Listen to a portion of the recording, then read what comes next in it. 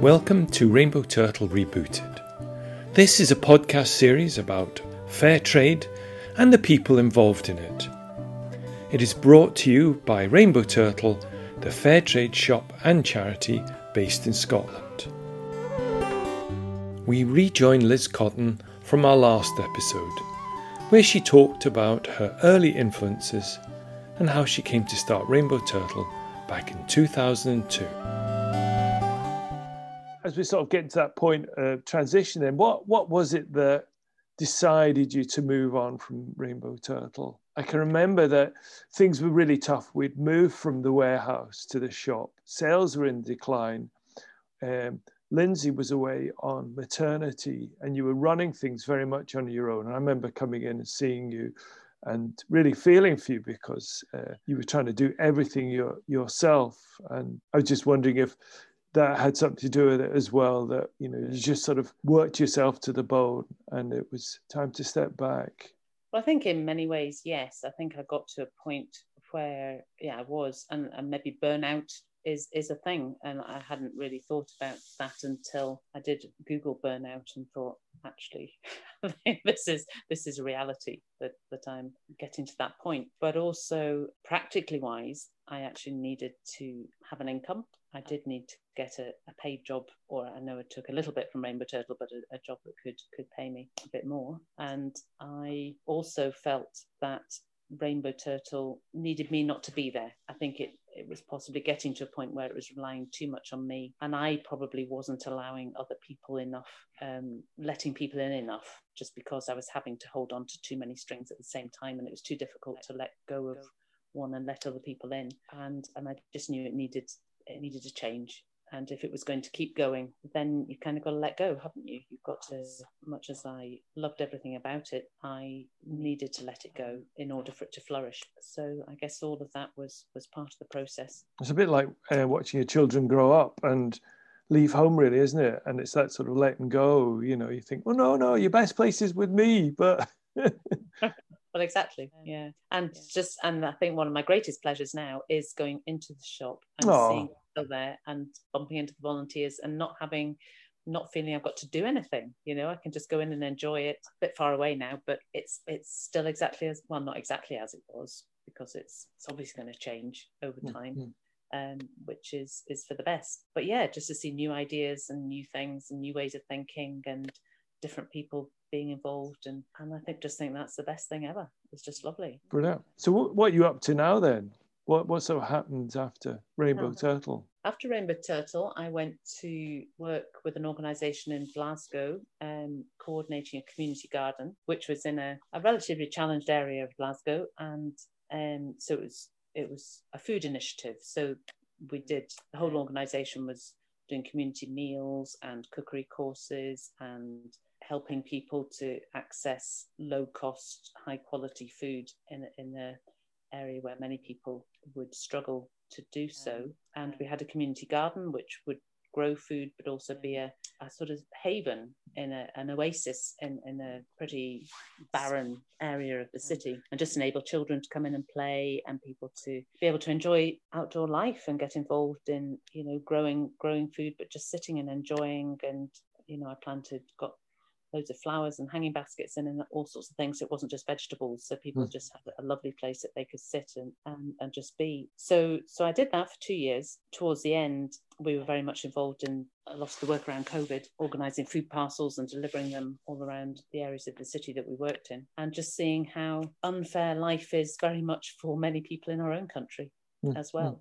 And it came very much to home how difficult it is and what a struggle it is for people just been dealt a bad lot in our own society. So fair trade, by definition, is in the developing world, but the same principles could very much be brought to our own backyard as well. But I had already, for much as I loved doing that job, I had on several holidays up to Ullapool decided that was actually where my heart was.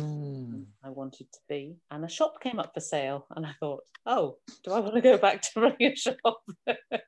And by various circumstances and coincidences, and I ended up, buying the shop, and here I am up in the Highlands, living the dream, as I say. I was just going to say, within 2 weeks, I was roped into the Fair Trade Group, and here we go again. Is the shop you're running now the sort of one that you would have liked to have run in Paisley, or is that just different direction you're in at the moment? Well, it's interesting because there's so much fair trade going on in Ullapool anyway. I had envisaged it being very similar to Rainbow Turtle, a fair trade sort of shop. Ullapool is a fair trade village. The fair trade group have been very, very active. A lot of the shops have fair trade products, so many suppliers that I would have wanted to use are already in different shops, which is great. It's all very much integrated into the local scene. So my shop has gone down more the lines of clothing and accessories with some craft products and toys. So it's a whole new venture for me because I'm not really into fashion and it's not my thing, but I'm learning fast and learning how to wear some of the stuff and trying to look the part. And as I say, the local Fair Trade Group have roped me in, and we're in the process now of seeing what we can do for this Fair Trade fortnight. So I guess the other thing that I'm bringing into the shop is a lot more, I guess it's not just fair trade, but trying to make it fair trade or environmentally friendly or local produce, low miles. So I've got a bit more leeway, I think, because it's not a fair trade shop. I'm just trying to run the shop on the principles that work for me, but equally starting to think about how do I make it into a ethical, as it were. So thinking on the lines of becoming a B Corp or something like that. So it's early days yet, and over the last year and a quarter so far, and been open for about 4 months. So, still on a learning curve. So have you got anything exciting planned for Fair Trade Fortnight? Well, we were just looking at virtual stuff and thinking, could we do something online for each of the 14 days, almost like an advent calendar sort of thing. And because I think Fair Trade Fortnight this year is about climate and us. Sure. And so trying to get all the local shops to participate and local groups and things to see. So it's more of a celebration of what's happening rather than beating people up with a stick and saying you should do this. It's saying, look, all these things are happening, and just bringing them out and showing them to people each day, having something to represent what's going on, so that we're celebrating things that are in the village rather than things that people need to do. Did you get all that, Gemma? Some good ideas in there. Did you get that? Okay. But unfortunately, I suggested some of these ideas, so I've now got to carry them. He who has the vision bears the burden, as they say. If you want to do anything down in Paisley, you're very welcome. So, looking sort of to the future at the moment, where do you see fair trade going? Because obviously, there was a real boom, really about 10, 20 years ago, and then when all the big supermarkets and companies are getting involved, and now they're sort of watering it down with their own forms of fair trade or ethical products. It's very much sort of changed the landscape. It has. I think it's probably an inevitable cycle. I think there was many of us worried. Tricky time, wasn't it? When we first started Rainbow Turtle, it was all on the up and it was exciting, wasn't it? Because you had something to say. It was very easy just to say, this is fair trade and this is how it makes a difference, come and buy it. Whereas, as you say, over time, it's become much more complicated and diverse, and so many different standards and different labels and things that people can do, and they can drop them at a hat, and drop them on a whim or do something different, and it's very, very difficult to have a single message that works now. I think people are very conscious of where things come from. I think it's been brilliant that people in general are aware of ideas of slave labor and exploitation and all these sort of things. So there is a consciousness out there, but sometimes you think actually there isn't. So because people still are keen to buy things at a bargain, buy things at a price, buy cheap stuff.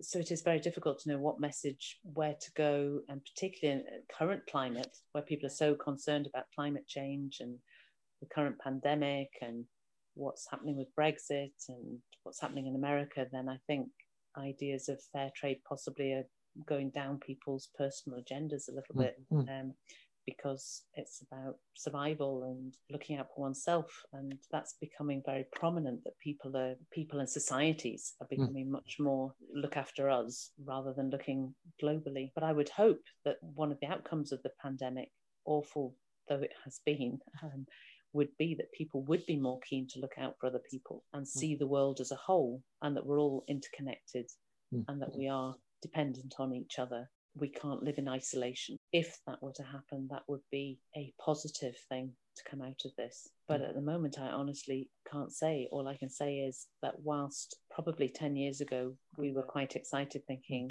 hallelujah, job almost done. Fair trade is mainstream.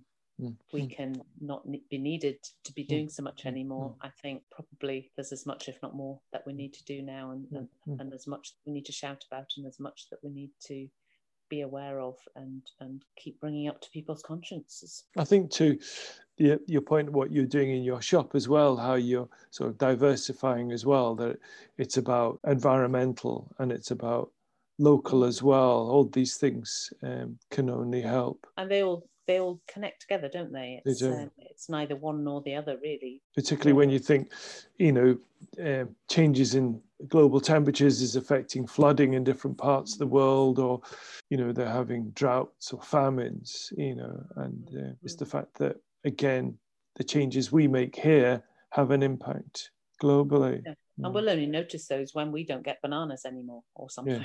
Yeah. Or, coffee trebles the price because, and then it will affect us. And then we might think, oh, okay. Yeah. Whereas I think when you're not affected personally by something, it's much more difficult to appreciate what's happening in other places, isn't it? Which is why the producers coming over, I that's going to be something that won't happen for a long time now, is it? But with technology, we might be able to link through Zooms and... Well, at the recent Scottish Fair Trade Foundation Awards, they did it all by Zoom. And yes, and congratulations. That's right, to Mary Russell. Yeah, that was brilliant. Yeah. Have you seen our lion, by the way? I have. You changed his name. That's right. Well, as the kids named it, we said to them, if you want to give it a new name and a new colouring and things like that. So, yeah. I was so pleased he's come back. I was so sorry when he left. Oh, I was hoping that the school would just let us keep him at that point. Oh, when I picked him up from the school, when they contacted, I was delighted. When they picked him up, he looked a sorry state. I thought, we've got to do something with him. And Mary Russell will be brilliant. It's 2 years on the trot. I don't think I can get away with nominating them for another Fair Trade Award. Why not? You can try. That's true. So yeah, he's brilliant. Really like him. So where is he? He's still in the window. He's in the Smith Hill Street window. So he's now a rainbow lion. So we don't have a turtle. We don't have a rainbow turtle. It's amazing.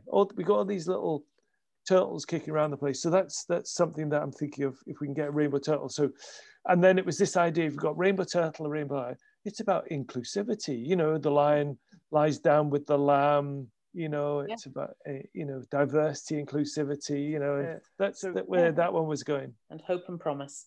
Indeed. Yeah. So any unfulfilled dreams still, anything you'd still like to do? I still need to be able to learn to do a cartwheel. Indeed. That's nothing to do with fair trade.